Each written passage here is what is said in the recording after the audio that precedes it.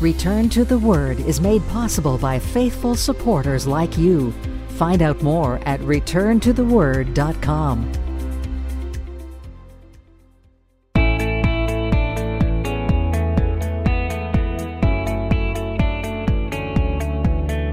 Welcome to the broadcast ministry of Return to the Word with Pastor Mark Fontecchio, advancing the message of God's amazing grace through the teaching of God's Word.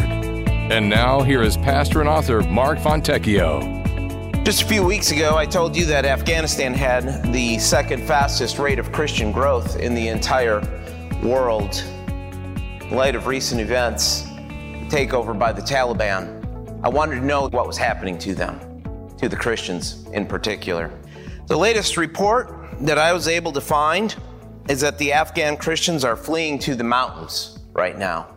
They are fleeing to the mountains, not to homes in the mountains, not to little retreats in the mountains, just to the mountains in a desperate attempt to escape the Taliban. Because, of course, in many places, the Taliban is going door to door trying to kill them. Frontier Alliance International, FAI, a ministry that is dedicated to planting underground churches in the Middle East, is reporting that the Taliban is specifically targeting Christians for death.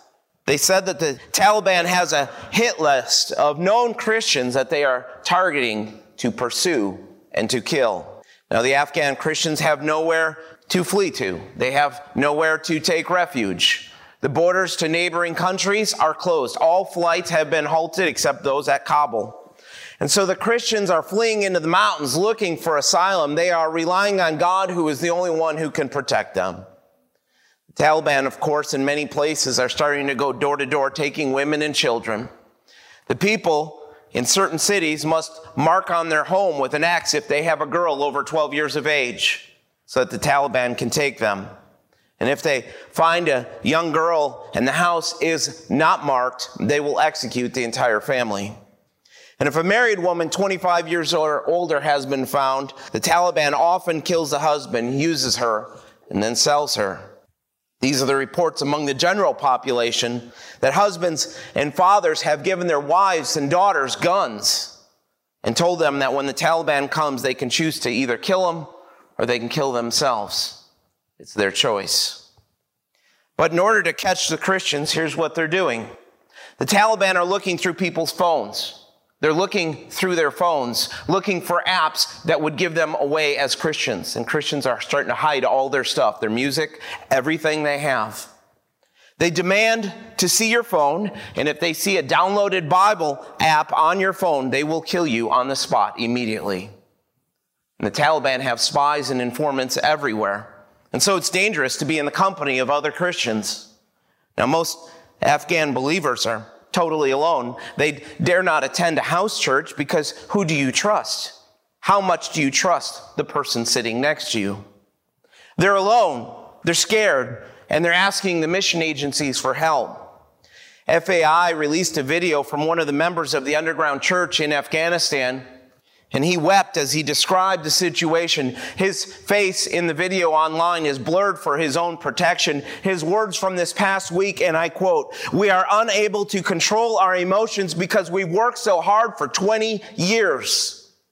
All of our work over the past 20 years has been lost overnight. Only God understands how much pain we have and how broken our hearts are. We are not crying out for fear." Key point, he says. We're not crying out for fear, but because our hearts ache for our beautiful country. It has now been destroyed by this savage extremist group. The whole world has abandoned us. But then he said this, "We are not leaving the field. We will fight harder and we will continue in God's work."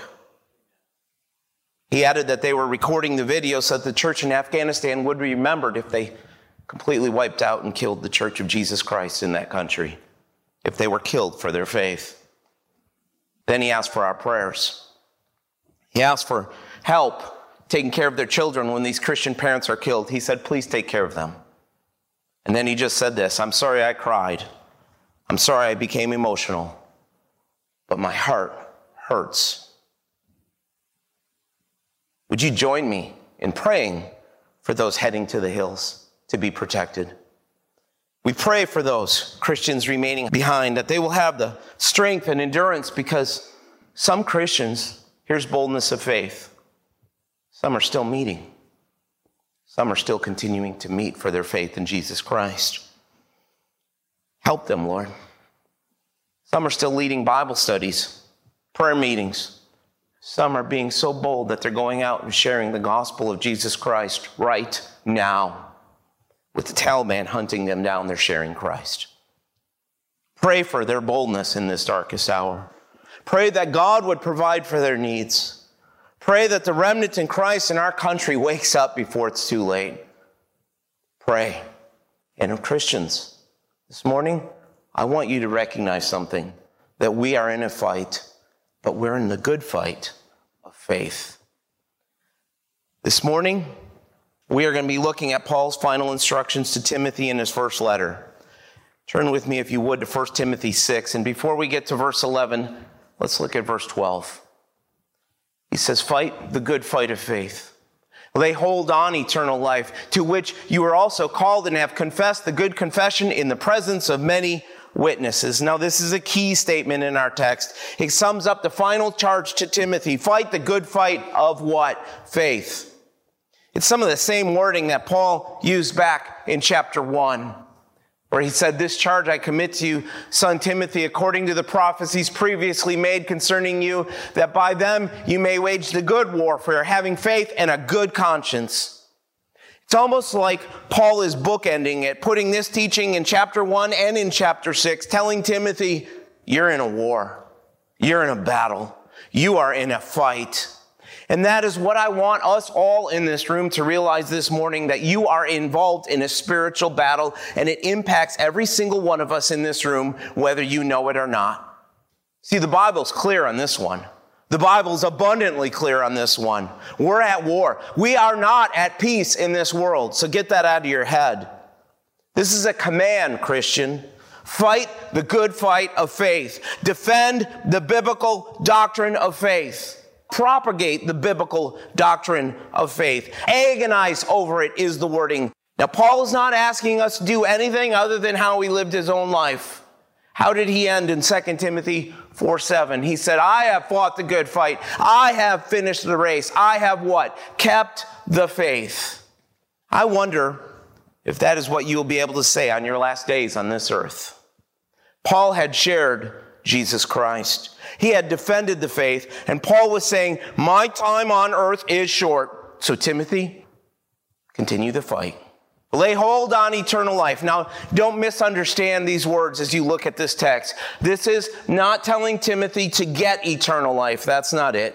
And it's not even Paul telling Timothy to keep eternal life, as if Timothy could lose his salvation. That's not it either. He's telling Timothy, you're in a fight. Oh, you're in a war. You're in a battle. So grab onto your faith. It's about living for Jesus Christ now. It's about understanding our identity and position in Christ and then living it out in our condition. This is the life given to the believer at the moment of regeneration. Live according to who you are in Jesus Christ. Live according to that position you have in Christ, because Timothy, you were called by God to salvation. You have been justified by the righteousness of Christ. Paul spoke of this. Paul spoke of this in 2 Timothy 1:9. Look at what he said.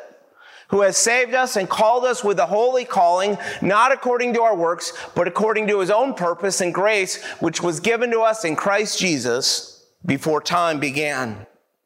Timothy, God called you to salvation. It started there. Then you made a confession of faith in the presence of many witnesses. Now, confession of faith just simply means you have a testimony that you believed in Christ. Paul is referring here to a testimony after receiving Jesus Christ, probably referring to when Timothy was baptized, or Timothy's confession when he was being persecuted. It's not a separate step of salvation. That's not what's happening here in the Bible. Don't add another step to the gospel of Christ that is not found in scriptures. You do not have to confess audibly Christ in order to receive eternal life. It's by faith alone in Christ alone. Life has been imparted to us by Christ. So start living like it, Christian, because you're in a fight for the very truth of Christ in a world that hates Jesus Christ. Stop putting your faith last in your life. Put your faith first. Stop living with one foot in the world and one in Christ, because you're in a fight. So quit coasting in your faith. See, Paul's saying there's a deeper experience in the Christian life, so grab onto it. Hold on to it. Don't forsake your gathering with the body of Christ. Don't forsake your witness for Christ. Don't forsake your prayer. Don't forget about reading the Word of God, because a deeper faith should drive you deeper into these things. There's a beautiful fellowship that comes from walking with Jesus Christ that depends on Christ. And Paul is highlighting the fact that some Christians, they have eternal life, but they never really grab hold of it. They sit there stunted like little children. Your growth in Christ is not automatic. So get into the fight, Christians. Find the joy that comes from obedience to Jesus Christ. It's not going to be easy. It's not. But there's a reward that comes. Before I hurt this knee right there, I used to jog. I used to love to jog. I used to love to run races. And when you race, you don't stop running when you feel pain in your muscles. You don't. The pain is actually a part of the growth as a runner. You run until you don't think you can run anymore, but you keep on running. And then your lungs start to hurt and your feet start to feel like lead weights. And then you see that finish line in the race and you reach down and you find a strength that you didn't even know you had, and you begin to pick up speed as you cross that finish line. It's the exact same thing with the Christian life, isn't it? It is. But you find a strength to continue where? In Jesus Christ. In Christ. To fight the good fight is the call of every generation of believers. Hebrews 12:4 teaches us that we are at a war against sin. 1 Peter 2:11 says our flesh is at war against our souls. In 2 Timothy, Paul tells Timothy that we are soldiers for Jesus Christ. In the second letter that Paul wrote to the Corinthians 2 different times, Paul talks about how we as Christians have weapons that we are to fight with. And then you know Ephesians 6:12, where Paul says this, "For we do not wrestle against flesh and blood, but against principalities, against powers, against the rulers of the darkness of this age, against spiritual hosts of wickedness in the heavenly places." Now, hear me on this. There's a spiritual battle raging, and it looks different in each one of our lives. See, some of us are going to be attacked for our faith. Some of us are in a battle for their marriage. Some of us are in a battle for their purity of their children, or battles for purity in their own lives, battles with our thoughts, or worry about our futures, battles for the truth of Christ. And then you need to know that in this war, in this battle that we are in, the enemy is formidable. See, there's spiritual forces of evil. There is pure evil in this world. Pure evil in the heavenly realms who make it their goal to defame the glory of God, to distort the gospel of Christ, and to destroy God's people. Do you believe that? Because that's what Paul's saying. There's an adversary who wants to wreck your marriage. There is. There's an adversary who wants to ruin your relationships, attack your purity, and at all costs keep you from knowing the goodness and glory of God and spreading the gospel of Jesus Christ. 1 Peter 5:8 says, "Your adversary, the devil, walks about like a roaring lion, seeking whom he may devour." He is your enemy. He is not God, but no matter how smart or how strong you think you are no match for him apart from Jesus Christ. Now, you don't get a choice in this. You do not choose whether or not you're going to be a part of this spiritual war. You were born in the middle of it. You cannot ignore it. You can try, but you won't stand for Christ. You will waver in your faith. Your life will be a mess because spiritual retreat leads to spiritual defeat. So fight the good fight of faith. Stand for the doctrines of Christ. Stand for his truth. Stand for the gospel. This is a good fight. So here's what I want us to do. I want you, as a Christian, as a believer, to think about where the fight is being waged in your life right now. Don't think about anybody else. Think about where you're fighting the battle, and then look at Paul's instruction about this. Because here's what Paul did. He surrounded the statement to fight the good fight with imperative verbs, commands, in other words, for Timothy to know how to fight this fight. And the first one was back in verse 11, to flee from evil, where he said, "But you, O man of God, flee these things and pursue righteousness, godliness, faith, love, patience, gentleness." See, Paul called Timothy a man of God because he was a person whose life was centered in God and controlled by him. A man that knew Christ is the very essence of our lives. Flee these things. What things? Flee all the things listed before this in chapter 6, including the love of money, the pride of man, greed, envy, disputes in the church, evil suspicions. Flee from the moral pollution of our day. It is to obey the teaching of Romans 13:14, which says, "But put on the Lord Jesus Christ and make no provision for the flesh to fulfill its lusts." The command by Paul is to flee the things that are chasing the believer constantly in your life, the things that are literally chasing after you. Think of an animal that you hate. I don't care what it is. Think of an animal that you hate. Micah, you hate spiders and snakes. I know that about you. He's less scared of bears and moose than spiders and snakes. It's true. But maybe for you, it's a bear. For me, I call him Bob, but Bob was this moose that every time I was biking this week, Bob kept showing up out there and he was driving me nuts, and he's kind of ornery. He's a big bull moose, okay? But think of an animal you're really, really afraid of. And if you came around a corner and found yourself facing this animal that you don't like, what would you want to do? You'd want to run. You'd want to get away from it. Paul is saying, as a believer in Christ, that is how you should feel about greed. That is how you should feel about lust. That is how you should feel about jealousy, injustice, like we see in Afghanistan. Now think about how you would feel as a person if you saw the person that you love best in this world. For me, that's Angie Baby. You haven't seen them in a long time, but now they're walking through the airport gates. What do? You go to them. You run right to them. You'd go to them immediately. That's how you're supposed to be thinking about your life in Jesus Christ and the life that he's given you in this world. See, flee the things, run from those things that tempt us to sin. Flee the things that hurt us. Flee the things that hurt others in the body of Christ, but run to who? Jesus Christ. Flee and run. Pursue or learn to live out in condition who Christ has made you to be, with purity, godliness, faith, love, patience, gentleness. Fruit of the Spirit, in other words, that comes by what? The power of the Spirit of God living in you. Comes by living in fellowship with Jesus Christ. Paul is telling us that not all unity is good. There's an ecumenical unity that is not good. There is a time, Christian, when bad doctrine or immoral living means we need to actually take a step back and stand on our own for Jesus Christ. You flee from the evil that pulls you from God. You fight by fleeing.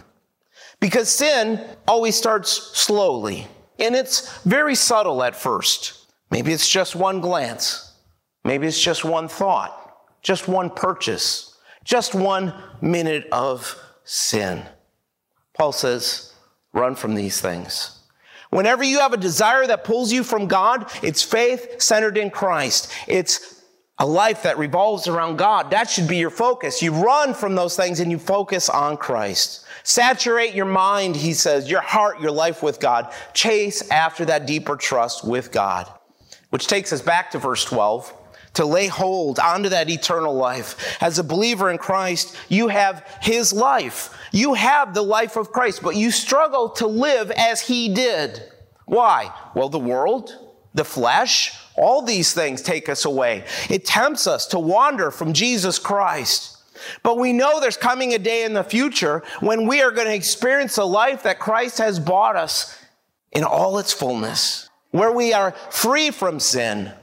And Paul is telling Timothy, as you fight these spiritual battles in your life, remember that he has called your name, that you, Christian, belong to him. You are his child, so live in God's presence, which is what he starts saying in verse 13, where he says, I urge you in the sight of God, who gives life to all things, and before Christ Jesus, who witnessed the good confession before Pontius Pilate. that you keep this commandment without spot, blameless until our Lord Jesus Christ appearing. Paul is telling Timothy to live in sight of God, live in sight of the God who gives life, and live in sight of Christ Jesus, who witnessed the good confession before Pontius Pilate. It's a reference to the trial of Christ before Pilate. Now, Jesus answered to Pilate in John 18:37, where he said this, "You say rightly that I am a king. For this cause I was born, and for this cause I have come into the world, that I should bear witness to the truth." Jesus testified and defended the truth of God's redemptive purpose, even though he knew he was about to be crucified. Jesus testified of God's plan. He was a faithful and true witness. He had a good confession. Same wording, by the way, same wording as verse 12 as Timothy's confession, teaching us that in verse 12, confession is not about the gospel. And so Paul is saying to Timothy, God is in control of both life and death. Live like you believe it. Live like you believe it. Timothy, you may have to lay down your life for the sake of the gospel, but you have God's assurance that he will raise you from the dead. So keep the commandments of this epistle without spot, blameless until our Lord Jesus Christ's appearing. Meaning, Timothy, focus on the return of Christ. Don't focus on greed. Don't focus on the endless arguments of men, because the imminent return of Jesus Christ calls us to live according to our identity in Christ, which is what we have here. The teaching that Christ could return at any moment. Live in light of God's presence. As you fight the battle, know that the author of life, God himself, is with you. You fight with the presence of God in your life. Isn't that a glorious truth from Scripture? You fight these battles with the presence of God in your life. He didn't leave you empty-handed, did he? This is the Savior who died for you. The Savior who died for you stands beside you in the battle. He's there with you. He is the King that is coming back for you. So what do you, Christian, have to fear? We fight the good fight of faith with our eyes fixed on the sky, longing for the appearing of our Lord Jesus Christ, which he says this in verse 15, which he will manifest in his own time. He who is the blessed and only potentate, the King of kings and the Lord of lords, who alone has immortality, dwelling in unapproachable light, who no man has seen or can see, to whom be honor and everlasting power. Amen. I stand in awe of you. That's what he's saying. I stand in awe of you. Here's what I love about what Paul does next. He just breaks out into praise. Paul couldn't help himself. Paul had to worship God. He says the time of Christ's return is only known to God. Now, verse 15 sounds like Paul is talking about Jesus Christ. Verse 16 sounds like Paul is talking about God the Father. So who is he talking about? And the answer is yes. Yes. But I think here's what Paul was really doing, okay? I think what he was doing is just praising the triune God, who is Father, Son, and Spirit. He who is the blessed and only potentate. The idea is the only one who has the ability and power to rule. He is the one true God. He's the King of kings and Lord of lords. Immortal because God is self-existent. He has life in himself. God's eternal habitation is the light. What does 1 John 1:5 say? It says that God himself is light, and in him is no darkness at all. He is morally transparent. He is perfectly holy. And so therefore, he is unapproachable. The brightness of his eternal being prevents his creation from drawing close to him. No man has seen God at any time. John 1:18. No man, be careful here with doctrine, no man has ever looked upon the triune God in his eternal presence, in his spiritual omnipresence. In the Old Testament, certainly God made himself manifest, known to men, in a local manifestation of God. Men saw him as he appeared, not as he is in his eternal state. No one can see him. Jesus Christ has declared him to us, but that is not, Christians, the same as to say that men can see the omnipresent triune God in all his glory. Those are different. To whom be honor and everlasting power. Get to know the God of the Bible. I don't care what you see on YouTube or Netflix or anything like that. Get to know the God of the Bible and learn to serve him with complete humility before him. See, God has no beginning and God has no end. And out of his life comes all other life. God is beyond time. He is deathless. He is beyond our comprehension. What a great picture. He dwells in holiness, purity, and glory. He's unapproachable and inconceivable. He's greater than anyone can imagine. He deserves all the praise. This is the God of your life. So what in this world can separate you, Christian, from his love? And you know the answer. Nothing. Nothing can take you out of his sovereign plan from your life. Nothing can take away the hope that we have in Christ. There's no sickness, there's no terrorist, there's no government, no one that can separate you from the love of Christ. So grab hold of your faith, grab hold of the life that he gives. And so yes, Timothy, yes, Christian, your calling is immense, it's huge, but the God you serve is far greater, and he'll enable you to do it. So you live in awe of God's greatness. And when you feel weak, when you feel tired, when you feel frustrated, you look unto Jesus Christ. And then take a look at verse 17. Command those who are rich in this present age not to be haughty, nor to trust in uncertain riches, but in the living God who gives us richly all things to enjoy. Let them do good, that they be rich in good works, ready to give, willing to share, storing up for themselves a good foundation for the time to come, that they may lay hold on eternal life. Now, I've wondered many times before what Paul is doing here, because verse 16 would have been the perfect place to end that letter when he says, amen. So why go back and talk about what to do with the riches of the world? Why go back to talk about this?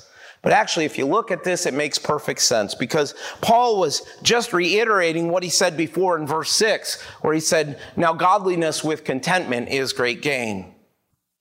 A man once invited Charles Spurgeon to come preach to a country church as the guest speaker. Spurgeon was asked specifically to give his best sermon he had. Give him the best one you got, because the church had a debt that needed to be paid. The man thought Spurgeon's ability to preach and his celebrity status would move the congregation to give and help pay off the debt. And the man wrote this in the invitation. He said, please come and feel at home. You can make use of my townhome. You can make use of my country estate or my seaside villa. Spurgeon wrote back, I will not accept your invitation. Sell one of your homes and retire the debt. It reminds me of the rich young ruler in Matthew 19. Christ told him to go sell his possessions and give to the poor. But he was grieved because why? Text says he owned much. But it's had me thinking lately. Because no matter how much wealth that man had, he could not ride in a car.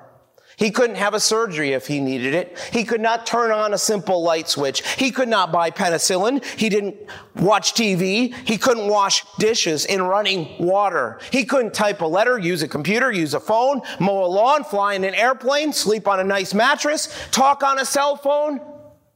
If he was rich, then what am I? And if he was rich, what are you? Command those rich in this present age not to be haughty, don't be prideful. Pride can become the curse of the rich. It's the curse of the Western church. Because rich people tend to think that they're a little better because they have more. Wealth makes us think it can provide for security, power, and influence, which leads to pride. But even having wealth doesn't mean that you have God's favor. Moses warned about this in Deuteronomy 8. He says in verse 18, and you shall remember the Lord your God, for it is he who gives you the power to get wealth. Any wealth you have is by the grace of God. Were you born into the United States of America? That's grace. Were you raised in a Christian home? That's grace. Were you blessed with good health? Grace. Did you have excellent teachers along the way that gave you a good education? grace. And did you meet some people in your lives along the way that helped you to get where you are today? That too, friends, is not because of you. That is God's amazing grace. So you don't trust in uncertain riches. Trust in the living God. He is the one who gives us richly all things to enjoy. Now, the value of hope. When you place your hope in something, the value of hope rests on the strength of the object in which it is placed. When you put your hope in material things, your hope is on the uncertainty of wealth. Because no man can know the plan of God. No man can know what is going to come down the pipeline of history, whether there's going to be wars, inflation, or death. So God determines our future, not our bank accounts. Solomon got this. He warned in Proverbs 11:28, he who trusts in his riches will what? Fall. So set your trust upon God. Hope must be in a living person. God is the one who provides all that a man needs. Let them do good, rich in good works, ready to give, willing to share, storing up for themselves a good foundation for the time to come. I want you to think about what he is saying here. Almost every American, by the world's standards, would fall into the category of what Paul meant by rich. We are the wealthiest people the world has ever known. And he's saying a rich person should put his money to work. To see everything entrusted to you by God as a divine stewardship and an opportunity to advance the work of Christ. God has given us great wealth, absolutely, but not because we're better. Not because we're better, but because he has entrusted it to us to use it for his work on earth. Suppose someone goes into a big art museum and he begins to take the pictures off the wall and he carries them underneath his arm. And you go up to him and say, "What are you doing?" And he answers back, he says, "I'm becoming an art collector." But they're not really yours, you say to him. And besides, they're not going to let you out the door with those. You'll have to go out just like you came in without them. But he answers again, "Sure, they're absolutely mine. I've got them underneath my arm. Look, I got them right there. People see me with them here and think of me as an important art dealer. I don't even bother myself with thoughts about leaving this place." Now, we would rightly call this man a fool, out of touch with reality. And so is the person who spends himself to get rich in this life, because we're going to go out just the way we came in. God expects us to use some of the money he's entrusted to us to provide for our families. Absolutely. He also expects us to use what we can to further the work of Jesus Christ. See, God doesn't care if you have a few nice things to enjoy. Notice Paul even says in verse 17, who gives us richly all things to what? Enjoy. Paul does not follow the communistic line of denying personal property and wealth. And Paul does not condemn rich men because they are rich, but he does warn them of the false trust in riches that often develops. See, it's not a sin to be rich, and it's not godly to be poor. But the issue comes down to the temptations to be greedy when you are rich. To think that you're wealthy because of your own success rather than the blessing of God. The temptation to think that you can get by without God. I love what Jeremiah said in Jeremiah 9. He says, "Thus says the Lord, let not the wise man glory in his wisdom, let not the mighty man glory in his might, nor let the rich man glory in his riches, but let him who glories glory in this, that he understands and knows me, that I am the Lord, exercising loving kindness, judgment, and righteousness in the earth, for in these I delight, says the Lord." God doesn't want your guilt offering. God wants his people to give because their hearts are right before him. And so, Christians, give willingly, give purposefully, because you want to support the work of Christ, which is why Paul taught the church of Corinth that God loves a cheerful giver. Store up treasures in heaven, a good foundation for the time to come, because the more you give to the work of Christ here, the more deposits that you have in heaven, that they may lay hold on eternal life. When a believer lives for eternity, he better enjoys the reality of eternal life in the present. You can enjoy the eternal life now. God gives good things, so receive them gratefully from the Father. Be content because it frees us up to be generous when we give. See, we don't need more stuff in this country. We need God. Ask yourself the tough questions. Here they come. Which concerns me more? How much money I have, or how much of me does God have? Do I pray more about God supplying material things than I do pray about developing my own character in Jesus Christ?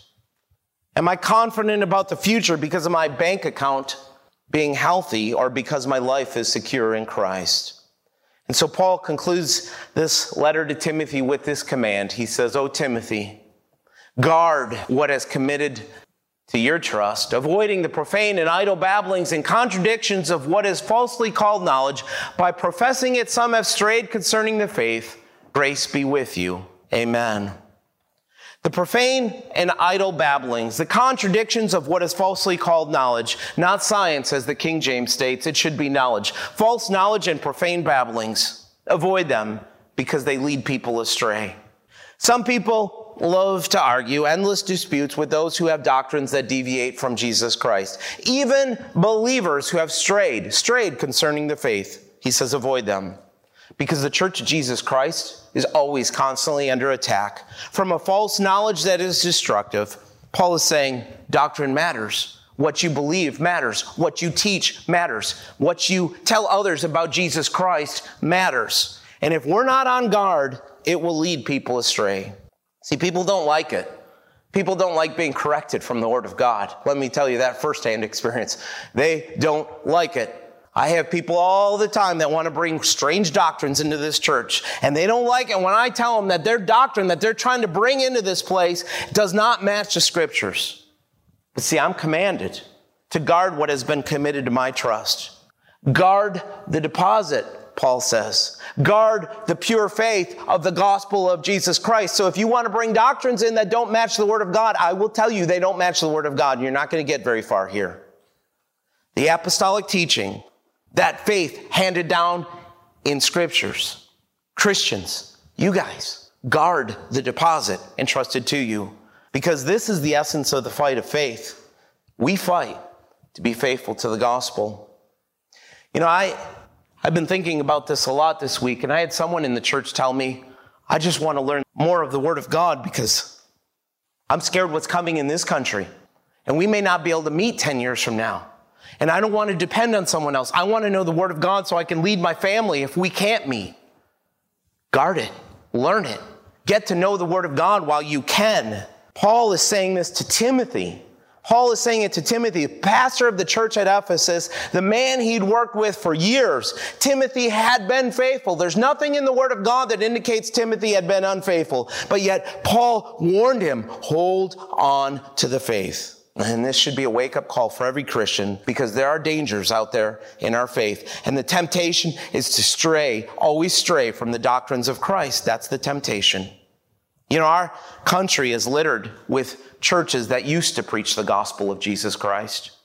There's churches that used to hold fast to the Word of God, but they've wandered into all sorts of liberal theology, garbage, questioning the very character of God, denouncing the glory of God, or even ignoring the Word of God so people can now gather and hear a TED Talk or a devotion by one man's opinions rather than the Word of God.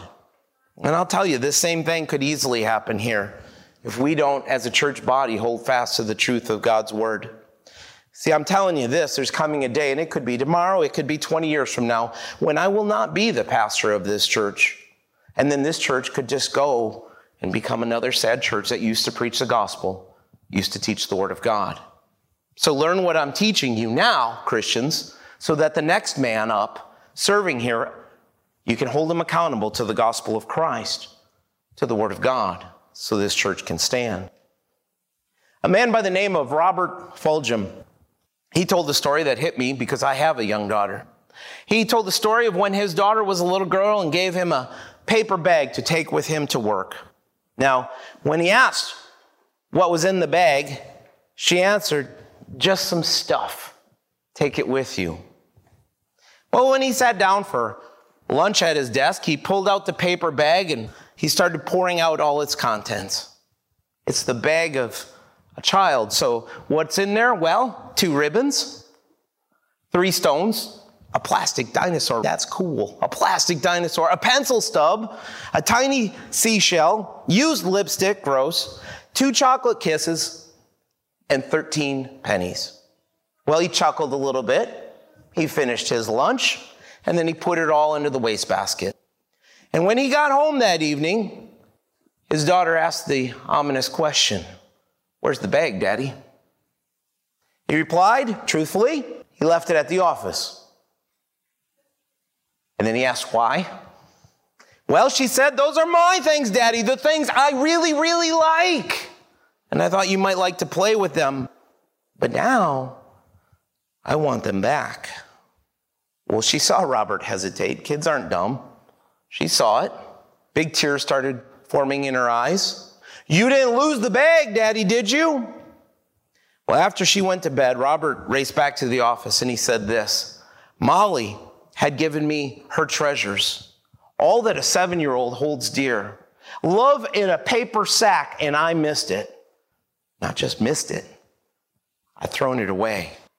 So I went back to my office. I dumped all the waste baskets onto my desk. And he eventually found that bag. He put everything back in it, 2 ribbons, 3 stones, a plastic dinosaur, a pencil stub, a tiny seashell, used lipstick, still gross, 2 chocolate kisses, and 13 pennies. And he took the bag home. And then he sat with Molly.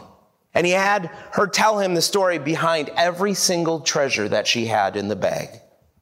And Robert then said, to my surprise, Molly gave me the bag once again several days later. Same ratty little bag, same stuff inside. And I felt forgiven. And over several months, the bag went with me from time to time. And it was never really clear to me why I did or did not get this bag on certain days. But in time, Molly turned her attention to other things, lost interest in the game, and grew up. Me, I was left holding the bag, literally. She gave it to me one morning, and she never, ever asked for it back. It sits in my office still, left over from when a child said, "Here, this is the best I got. Take it. It's yours. I missed it the first time, but it's my bag now." God has given us the most important thing He could ever give us. He gave us Himself. He gave us life. He gave us the gospel of Jesus Christ. He's given us eternal life, and that doesn't start in the future. That started the moment you were regenerated by God, and He wants you to start living that abundant life now. But the responsibility of us all is to guard what has been committed to our trust. It's more precious than the contents in a bag from a 7-year-old girl. So Christians, fight for the gospel. Fight for the gospel of Jesus Christ and know that you are never alone. You know, when Paul says in verse 21, it's interesting. He says, "Grace be with you, amen." The word "you" is plural. Now, Paul addressed the letter to Timothy, but when he gets to the very end of the letter, the very end, it's not "you, Timothy, grace be with you." It's "you, church at Ephesus, along with Timothy, grace be with you." See, God doesn't intend us to fight this fight of faith alone. Every one of us in this room is facing different battles, every single one of us. But when you get involved and connect with your brothers and sisters in Christ in the church, you can fight the battle together. You can lock arms with your brothers and sisters in Christ who know you, and they know your battles, and you can pray with them, and you can walk through those battles of life together. See, we are intended as Christians to share our lives together as a body of believers. And we come together as a church family, an army of soldiers for Jesus Christ, saying, "Oh, we're tired of the battle." Absolutely. But our God is great. Our God is great. He's worthy to be praised. He's worthy to be glorified, honored. He's won the battle, and we're going to listen to what He says. See, this is a picture of the church that you see in the Word of God. You fight together this fight of faith with grace amidst you all. But you can't do this if you're a church hopper. You can't. And you can't do this if you only come once a month. And you can't do this if you don't get involved in the lives of the people in the church. Because the battle is intended to be played out as a body of believers locking arms with a common purpose in Jesus Christ that has been entrusted to us. So Christians, flee the evil that pulls you away from God, but run to Jesus Christ. Experience the life that he's bought for you already. Live in light of his faithfulness. Live in awe of his greatness and guard his gospel. Guard the gospel message with your very life as you live to make his glory known. That's a good fight. That's a faith worth fighting for.